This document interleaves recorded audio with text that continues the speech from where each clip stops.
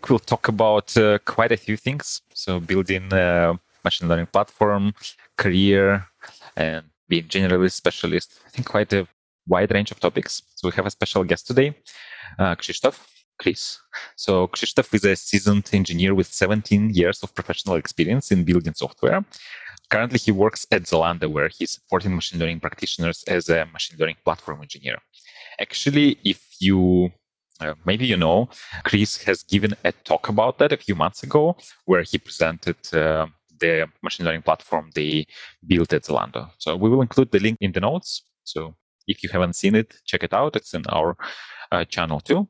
And right now, Chris is on a sabbatical where he is learning and broadening his machine learning skills. Right. So welcome. Pleasure to have you here again. Hello, everyone. Hi, Alex. So questions for today's interview are prepared by Johanna Bayer. So thanks, Johanna, for your help. And let's start. So we'll start with your background. Can you tell us about your career journey so far? Yes. So it started quite a while ago. So in 2000, I built my first website. And since then, in 2005, I started to work as a software engineer. I work in pharma for a company called Roche. This was my first job as a software engineer specializing in front-end. And then I worked for a company that some of you have fond memories of, for Nokia. I was working there on geolocation services, also working mostly with front-end and map applications and navigation. And then I decided to switch my career to something completely different and got into game development. I was working for a company called Wooga. It's a Berlin-based startup, wonderful place where I spent 5 years working on mobile games, for example, for iOS. Also, I built a game for this device, for Apple Watch. It still runs on my device. You can actually play games on Apple Watch. Yes, that was one of the things we wanted to try out, and it's definitely possible. So the game is even now running. Do people actually play it? Like, I guess it's not really convenient, is it? Or this was part of the experiment to find out, is it a good platform for games?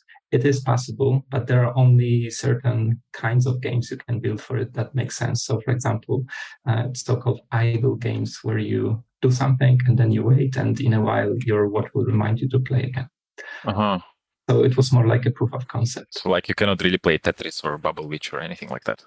I think Tetris would be possible if it's a simplified version, but maybe not the most convenient. Mm-hmm. Okay, interesting.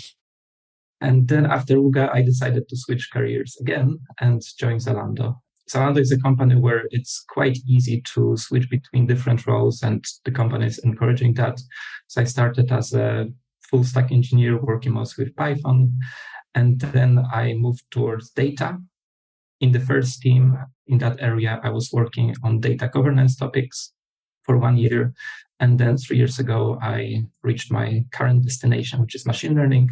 I joined machine learning platform team where I was working as a software engineer and now as an internal consultant. So you started your career, I guess, with HTML and a bit of JavaScript, right? So that's right. You built your first website, I guess, maybe some PHP, right? Or PHP, and the very first language I started with was Perl, if you remember that.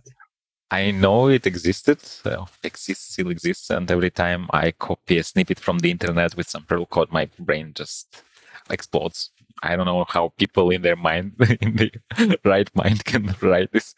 I hopefully do not offend any Perl lovers. I know they exist, but yeah, not for me, I guess. Yeah. I actually really like Perl, but it has reputation of, some people call it write-only language, because you can write it, but then it's not very easy to read. You live only once language, right? Yes. So then it was Perl, right? And then you joined Nokia. What kind of stack did you use at Nokia? I guess like Java, right? Or something like that.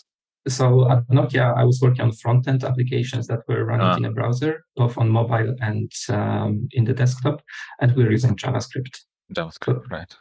So you weren't writing any mobile code, right? Only front-end. So at the time at Nokia, yes, it was only JavaScript. And actually, this was also the reason I was hired for this gaming company, Wooga, because we also tried to do mobile development using JavaScript. And the first project was in JavaScript, and only later we decided it's better to use something native or Unity. So you were talking about Wooga, right? So as a game developer, you used That's correct. Unity there. So I didn't use Unity myself. So when I was there, it was very exciting time because UGA was trying different technology. So we started with HTML5, which was a big thing at the time, around 2012. We built and shipped a game, but we decided it's not really the most convenient and performant tool for mobile development. So we switched to native, and I was mostly working there with Objective-C and Swift. And then the company moved to Unity, but around that time I also left and moved to Zalando. And then at Zalando, as a full stack engineer, you said he used Python. Mostly Python, yes. So this, from what I hear, these are completely different stacks. So how did you change your career so many times? Like, how did you convince the employers to actually, give you a chance? Yes, so this is interesting question because sometimes when companies are hiring people, they look for experts and specialists in one area.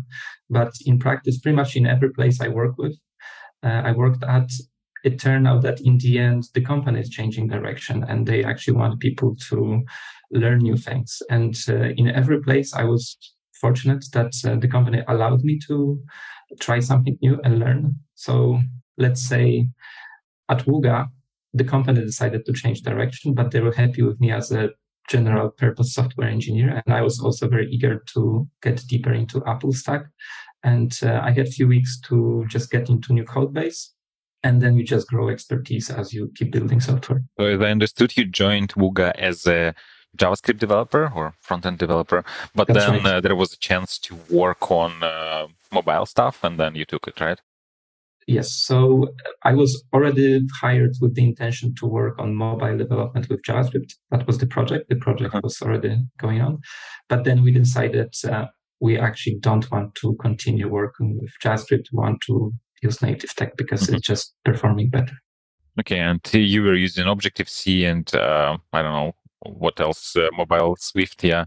And then somehow you ended up as a full stack engineer using Python. How did that happen?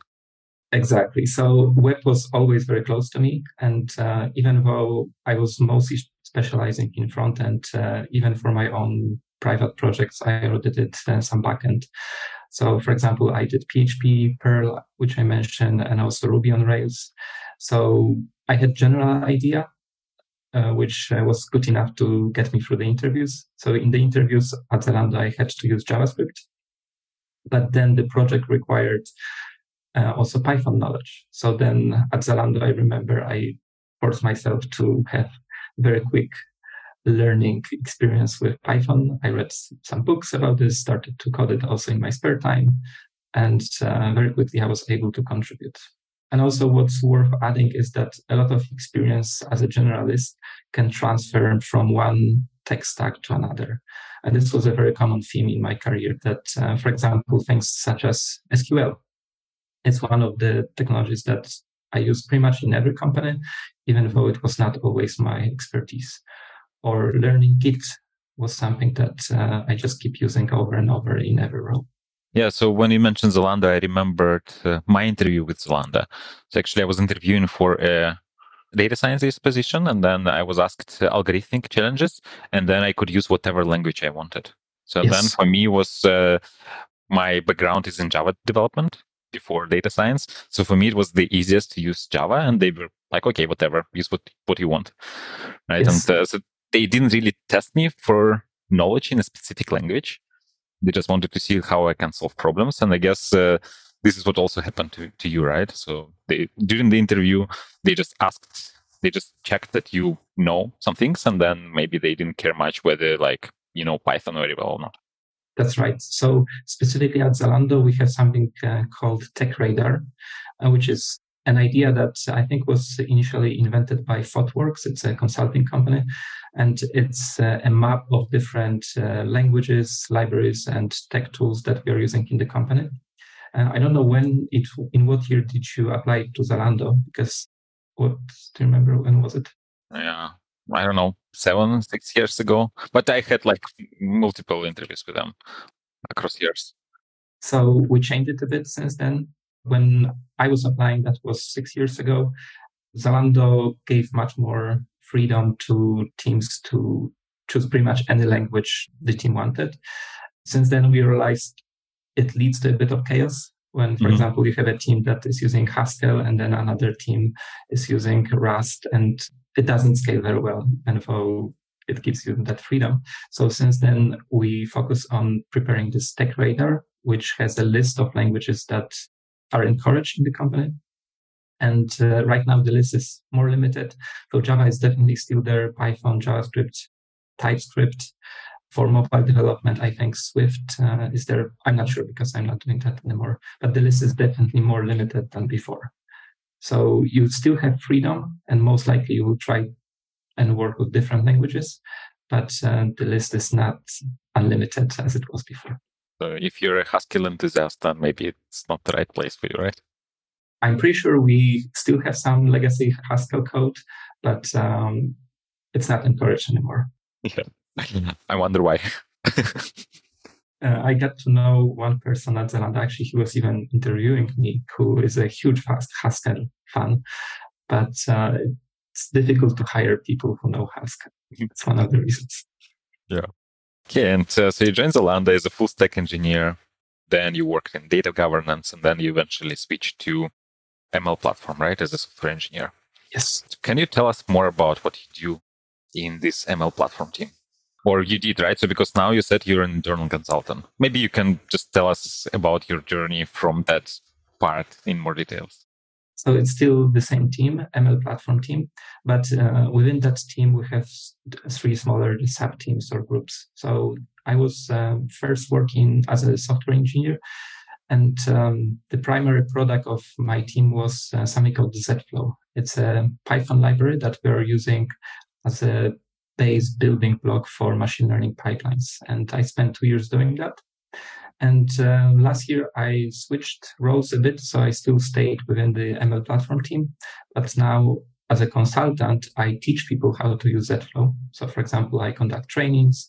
I also do a lot of user support and consulting in a way of understanding user problems and then helping them to architecture their pipelines and solve any issues they may have either with our products or with AWS tooling, which is another building block for us.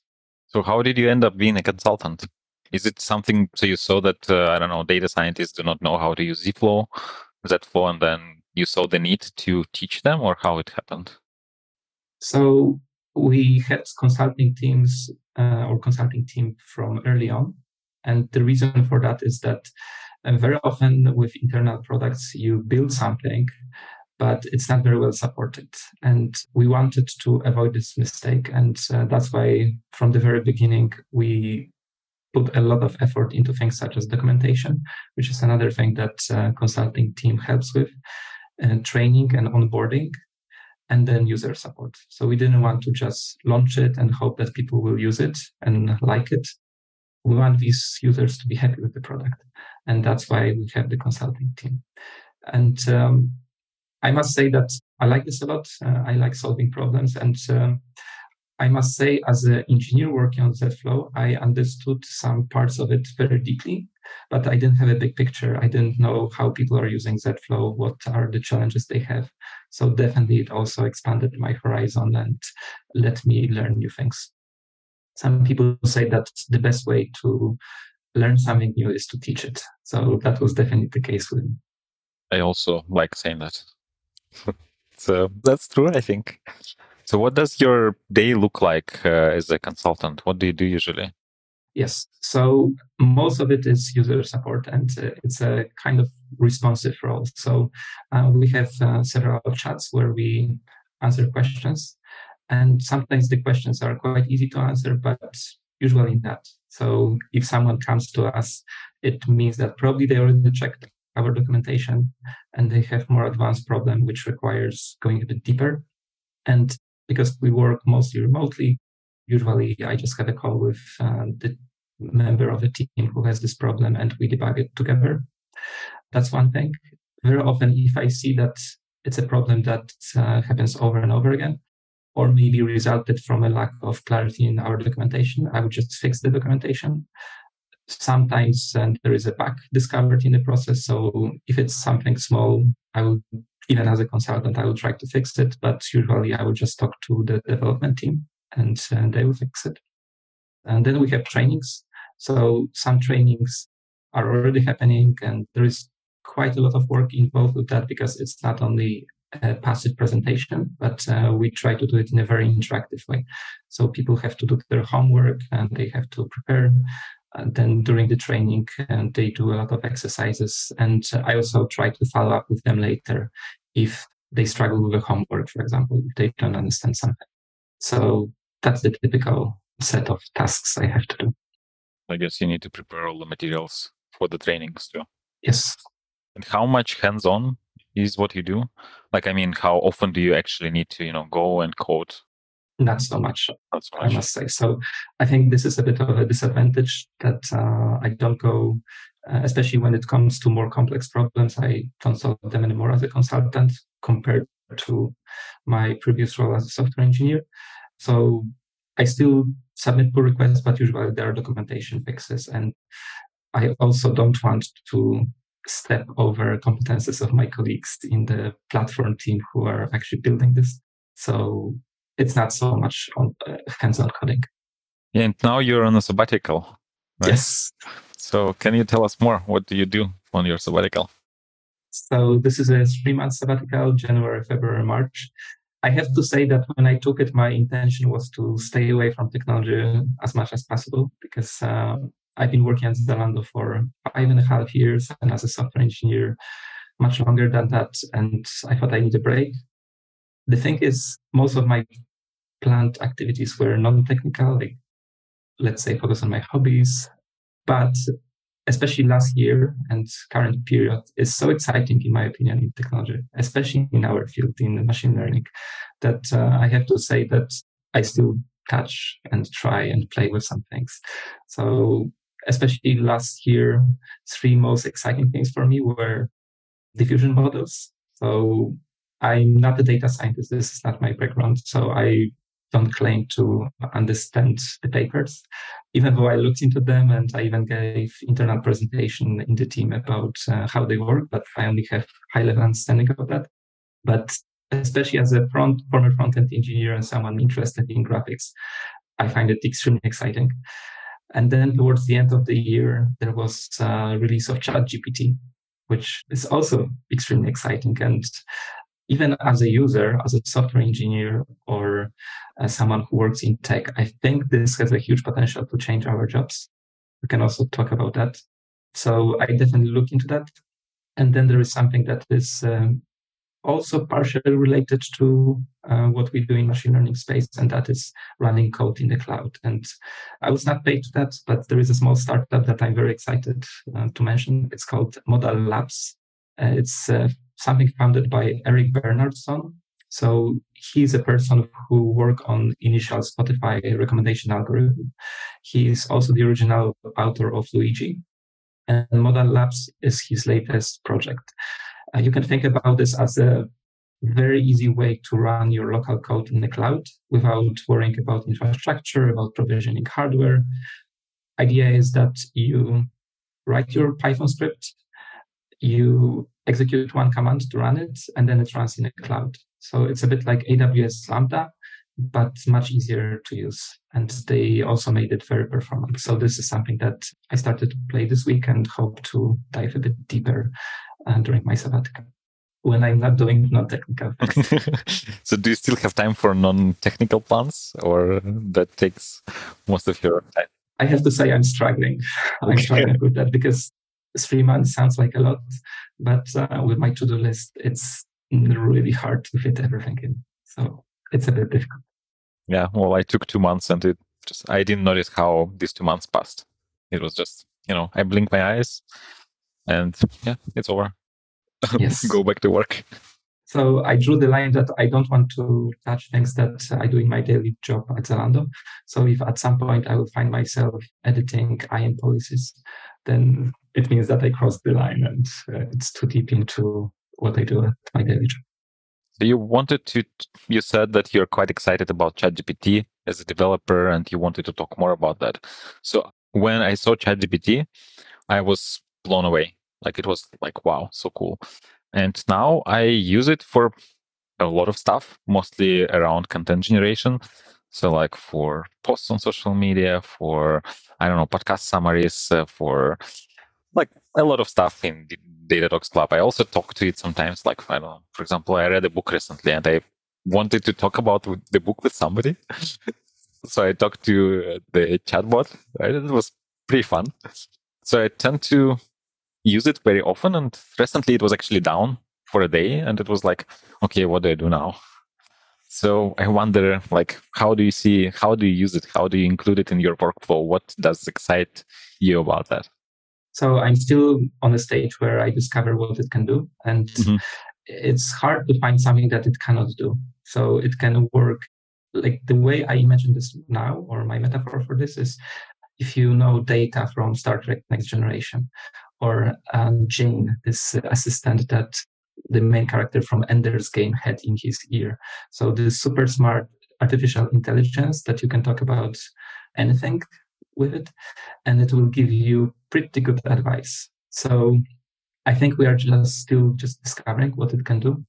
So for example, it can do coding pretty well. So if you are stuck with a blank empty screen, it's excellent to just describe what you want and it will give you a decent answer. What was very surprising to me is that it can also work as a sparring partner for architectural discussions. So me and also some of my colleagues from the team, we gave it pretty advanced questions, for example, about Amazon SageMaker and IAM policies. And it gave very good answers. So here there is a bit of a danger because on one hand, these are very good answers that sometimes are difficult to Google because maybe nobody else asked this very question exactly on Stack Overflow. But it still requires that you bring some knowledge and experience to validate this answer because sometimes it speaks with confidence, but it's actually wrong. So me and my colleagues in the team were generally impressed by this, but we still know that you cannot trust it 100%. On the other hand, you can also say that if you talk to a fellow human, even if it's an experienced software engineer, they also make mistakes. They can also be overly confident, right? And definitely they can be overly confident. In fact, sometimes even more than ChatGPT. For example, one of the questions I asked was also answered on Stack Overflow, and it was pretty highly voted reply, but I don't think it was a very good answer. And the answer I got from ChatGPT was more humble, balanced, and rich in scope. So that's one of the things I use it. But like you, I also tested this with just general content creation, so things that are not technical. You can use it as a friendly poet. It can write songs, not only in English, but also, for example, in Polish or Russian. It can be a therapist. And you can also talk about books. So, for example, it can give you a summary of pretty much any book that was written in the last decades, especially the classics, but also relatively newer books. Interesting. Actually, I asked it to give a summary of a book and it said, no, I don't want to do this. Like, like it just said, like, I'm not good at doing summaries, but I can talk about the topic of this book. I was okay, like, let's talk about that. So it could depend on the book. I tested this only on one book. And I can maybe it depends on how popular the book is, right? Yeah, so the book I tested specifically was The Intelligent Investor. It's a book about stock market investing, and it's pretty old. So it's from, I believe, 1949. So it's been around for a while. So maybe ChatGPT was more confident in talking about this book. Yeah, interesting. So how do you actually use it during your sabbatical? Because I guess these are the examples, right? So you talk to it, discuss books and so on, right? Yes. So I still didn't fully incorporate this in my daily life. I think it will be more and more of that. Right now, I think the UX is, especially for specific tasks, it's not perfect. So for example, if you want to write code, GitHub Copilot has slightly better UX because it's just integrated with your IDE. It's a bit more cumbersome to use ChatGPT, but I would say I'm still in the phase of discovery. For example, if we can add it to show notes, but there is one person I highly recommend to follow on Twitter. His name is Riley Goodside, and he's possibly the first person in the world who was hired as a prompt engineer. So the person whose main job is to write these prompts to talk to AI. And he's sharing a lot of his findings on Twitter. And he's demonstrating, for example, how to trick these large language models into something absurd. But he also demonstrates what are the possibilities. And I think we're still in the phase where we are just learning what it can do. And I think we'll discover much more this year. So now everyone gets on the hook from OpenAI, and then once they make it pay, then we're screwed. Personally, I look forward to the moment they will start charging for that, because currently it's down pretty often. So I will pay too. I will pay. Okay.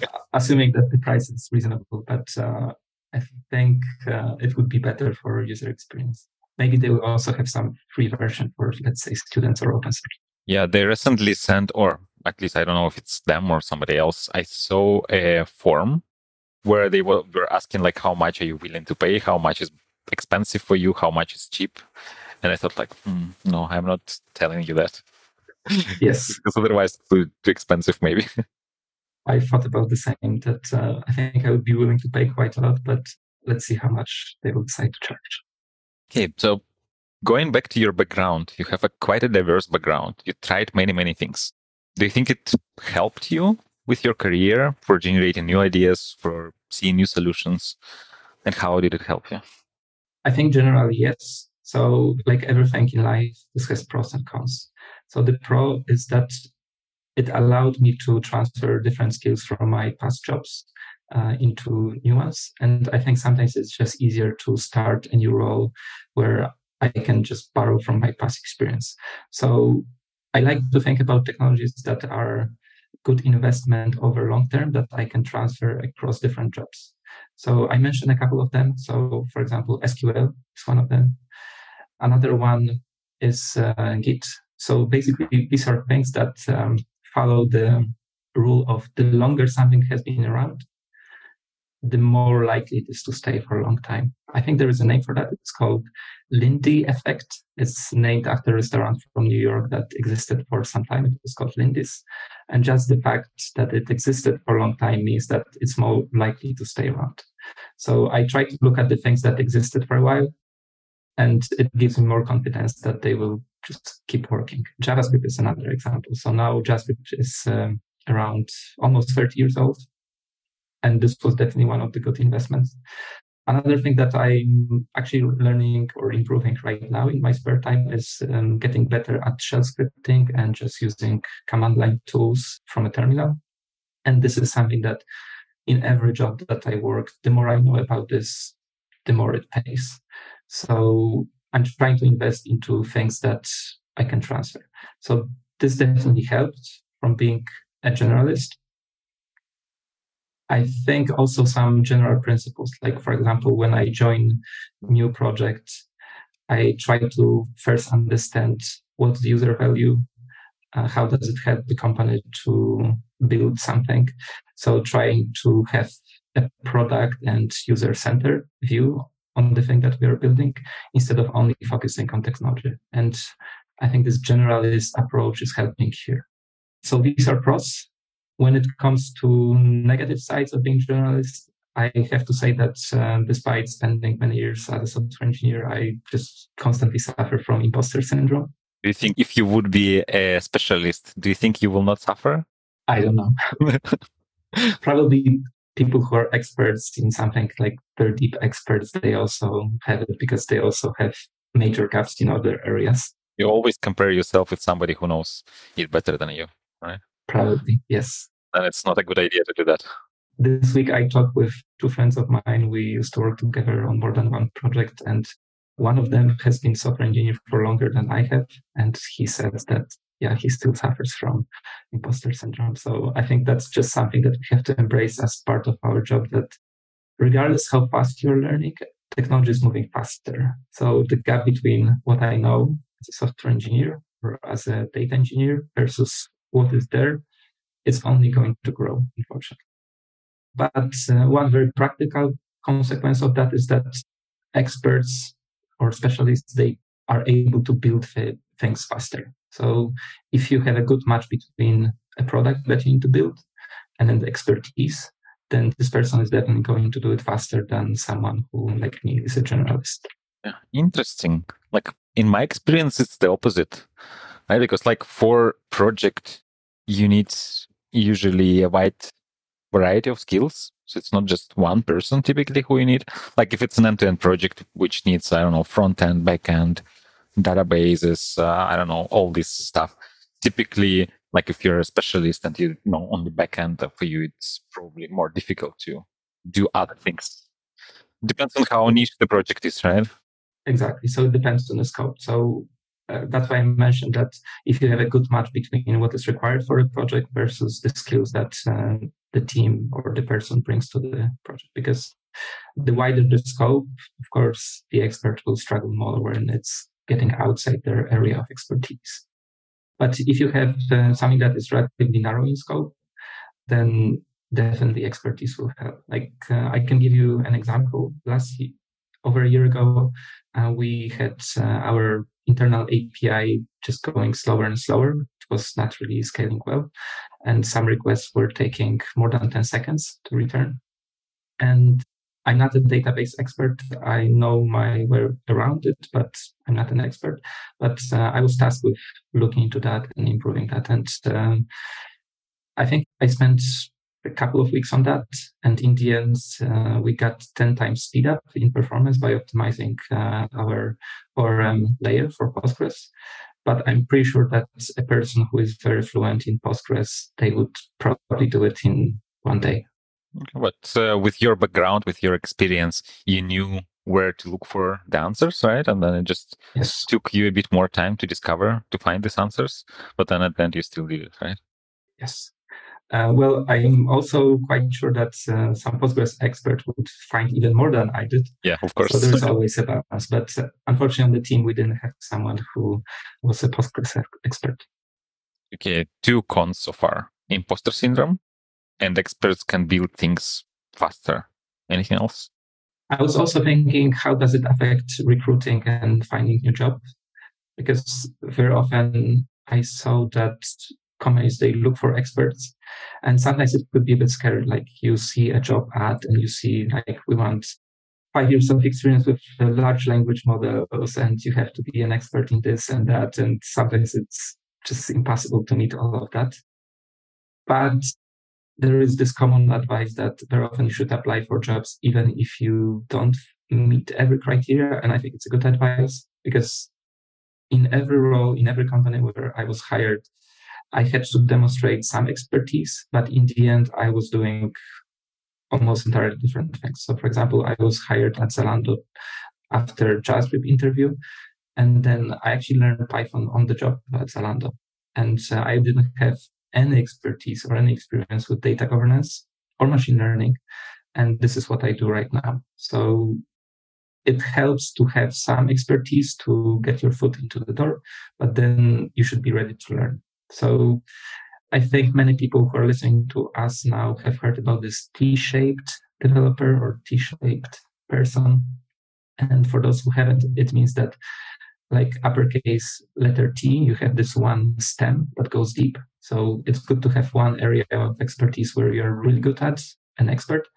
But there's also this horizontal bar on letter T. So these are other skills that you should learn and be able to jump and go deeper into them if needed. So what's for you this stem, the vertical part? What is it for you?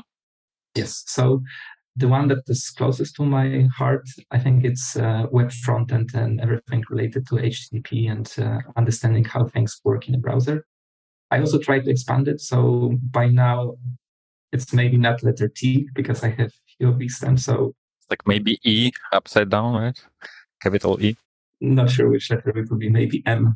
M. Okay. But for example, I got pretty good at using Git, and very often I'm helping my colleagues to resolve problems with history, with rebasing, things like that.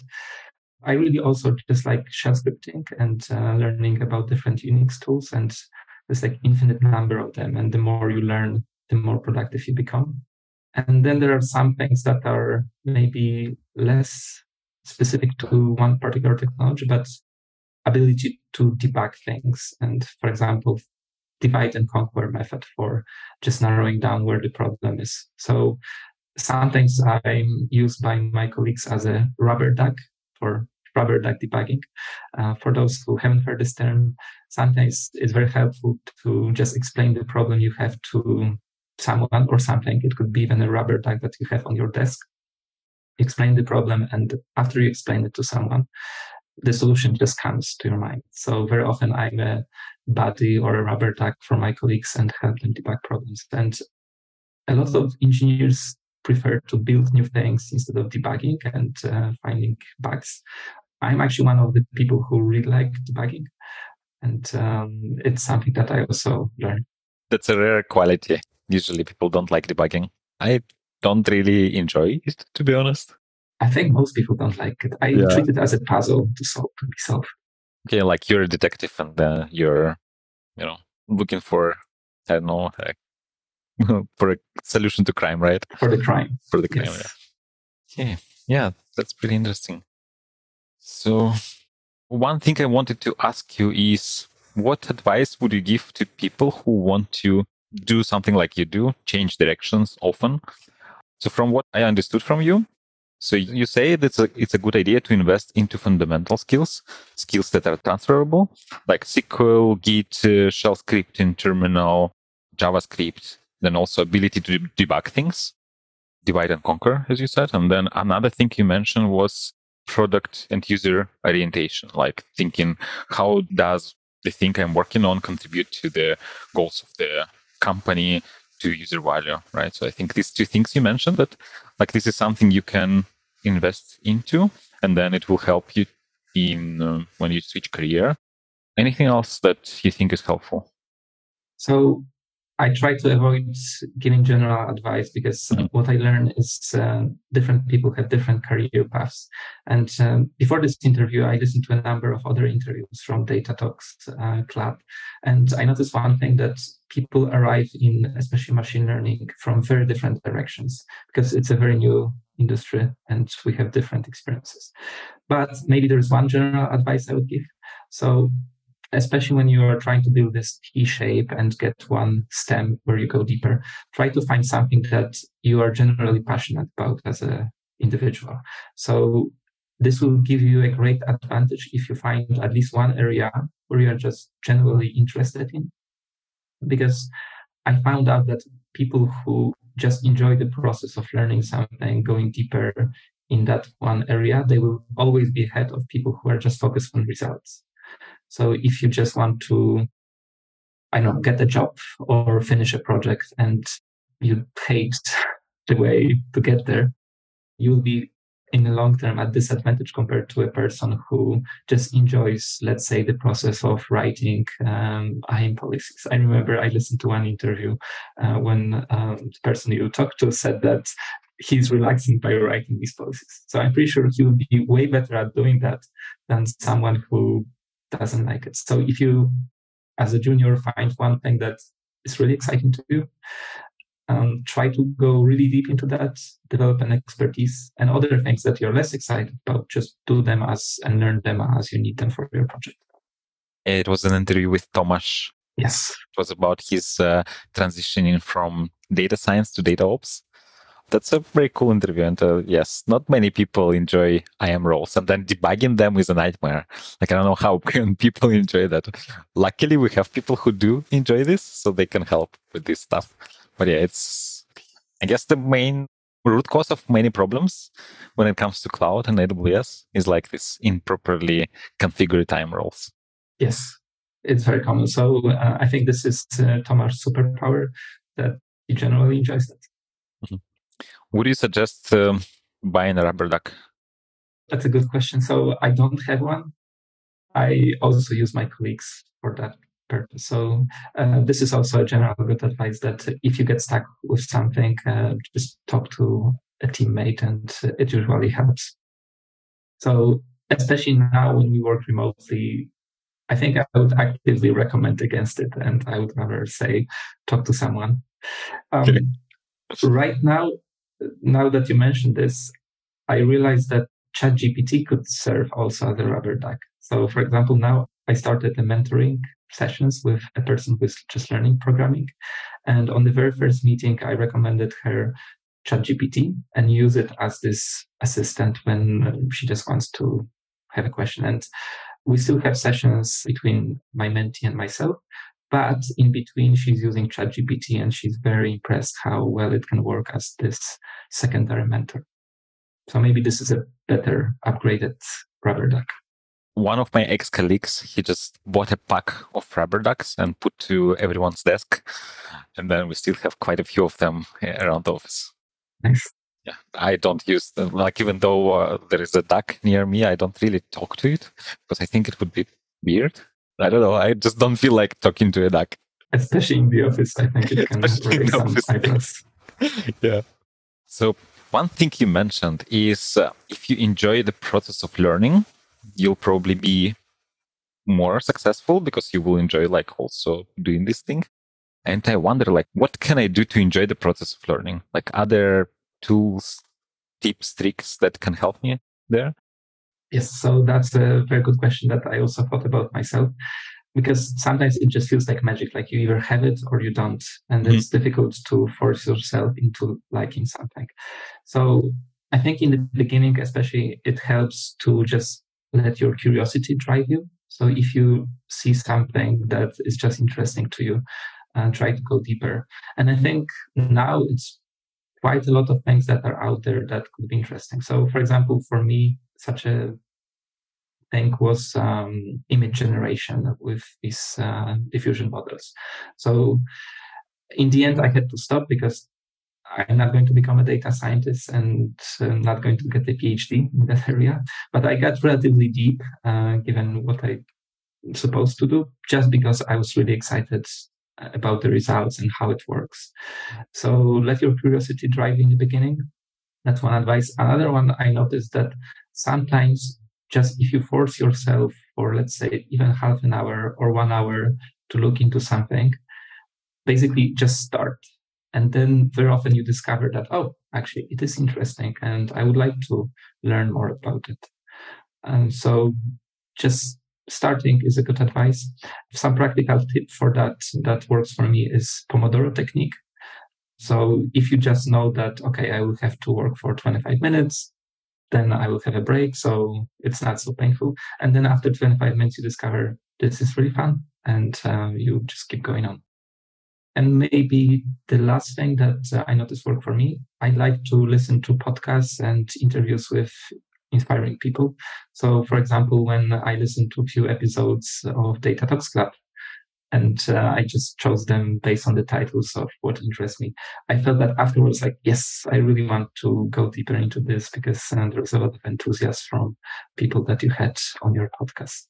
I'm not sure if I can recommend another podcast on this one.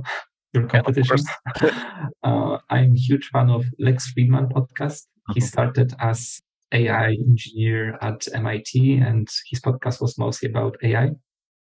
So now he's someone who ventured into very different areas, and he talks to people who are not necessarily working in technology, but especially I recommend going back to his earlier episodes if you are interested in machine learning, because he interviewed very famous and accomplished people in the field, and just listening to them can broaden your horizons and can inspire you.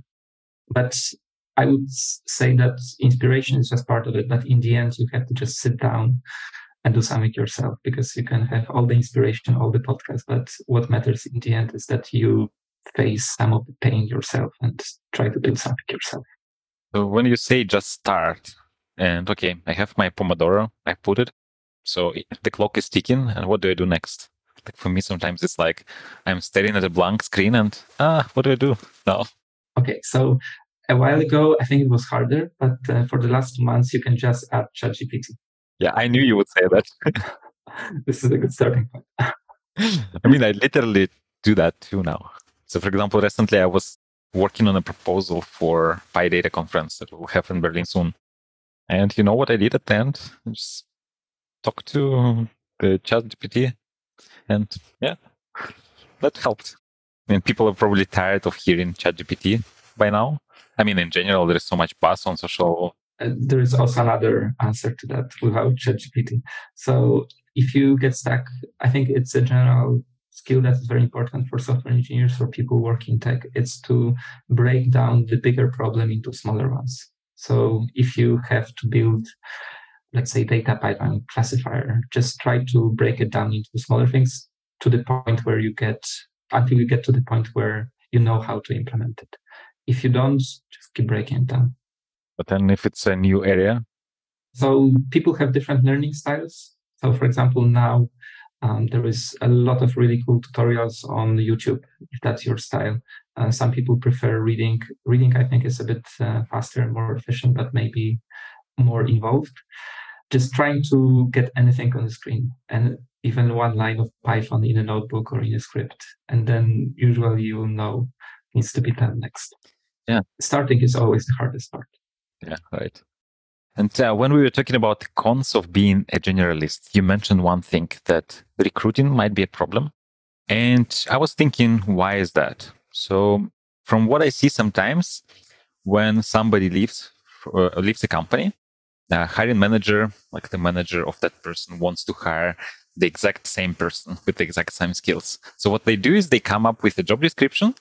They're just, okay, what this person was doing, let's just put all that there. Like, okay, that person had, I don't know, 5 years of Spark experience. Let's just put the same thing. And then at the end, we see a job description that looks like exactly what this person was doing. And then, of course, it's at the end, it's not possible to hire the same, like a clone of that person, right? And then at the end, like hiring managers compromise, right? And then, okay, like they don't know Spark, whatever, it's easy to learn it anyways, right? Or not easy, but like we will help them learn this. Do you think that's the only reason why we have these positions, these job descriptions that look like, I don't know, super experts, or there are other reasons? So I have to say that at Zalando, I'm quite fortunate because people who are writing these job descriptions are usually aware of this problem. And at Zalando, we change quite often, and it's expected that people will learn different things. So we try to avoid being too narrow. And most of the job descriptions I have seen are sufficiently flexible. Where it's coming from, I hope it will disappear because technology is changing so fast that you just shouldn't focus on something that is too narrow. If you want something super narrow, maybe you don't need a full-time employee, just a consultant to solve one specific problem. But if you're investing in a person for longer periods of time, it's more important that it's someone who is flexible, who can put something together and build it rather than having just one specific narrow set of skills. Then it doesn't look like a big disadvantage because there are companies who realize this and try to put rather broad job descriptions, right? Like Zalando. Yes. And if I'm generalist and I want to apply to a job position that looks like an expert job description, I just apply, right? And then let them decide. Yes. So just try in the interview. Of course, it depends because people have sometimes it is understandable that a company wants an expert.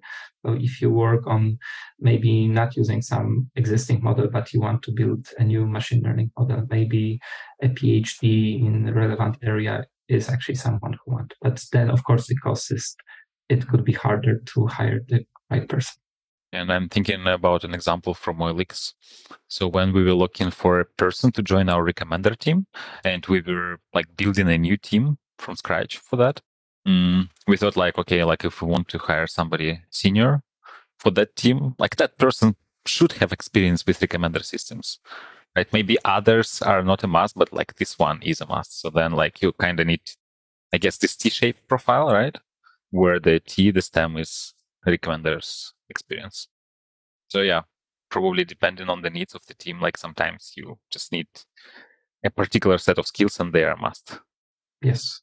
Well, I think it's getting a bit easier in the area of ML because even just 3 years ago, it was such a new field that it was harder to find experts. But now, let's say if you want someone with recommender system experience, it will be easier to find such a person than just 3 years ago. So in general, do you think companies are looking more for generalists or for experts? Because from what I hear from you, like, okay, Zalando is broad in the job descriptions. And from what I see at what we do at Ulix, we also don't usually hire like super niche for a super niche set of skills. Like, what do you think in general? It really depends. So if sometimes the companies, they have very specific objective to achieve and they need experts, and Zalando is also sometimes in need of specific expertise.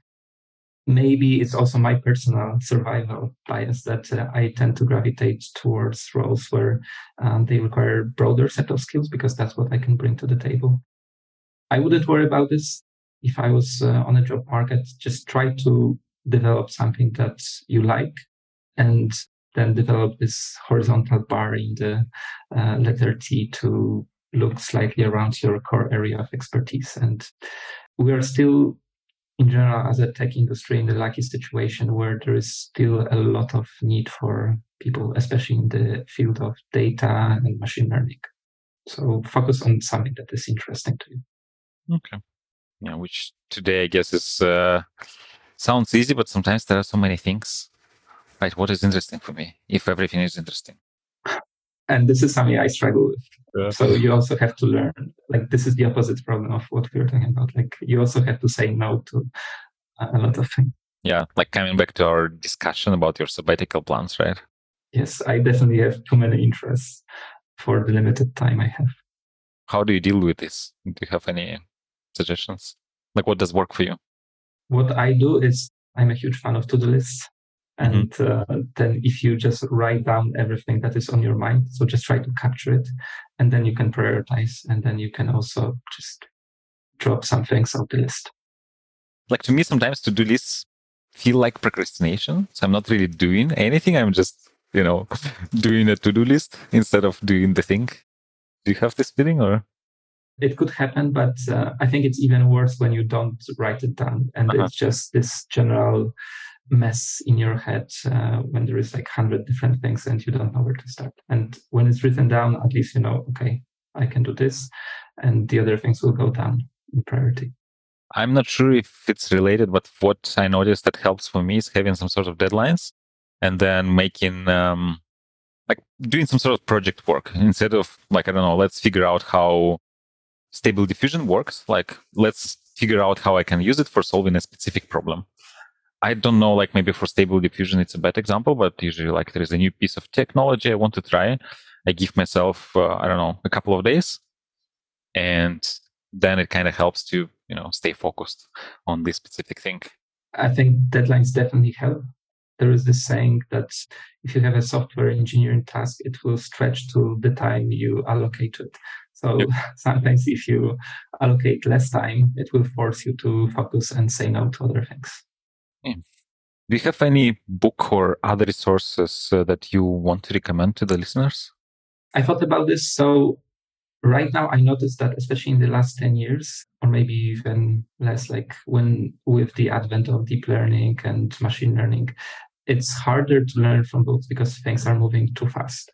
So in my personal experience as a software engineer, some time ago, there were books that were general, like, for example, Clean Code was definitely an influential book.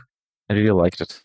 Pragmatic Programmer is another classic. Oh, that was also a good one. Recently, years ago, there was a second edition that is more updated. I would recommend this one. So these books, they teach you skills that are transferable to other areas.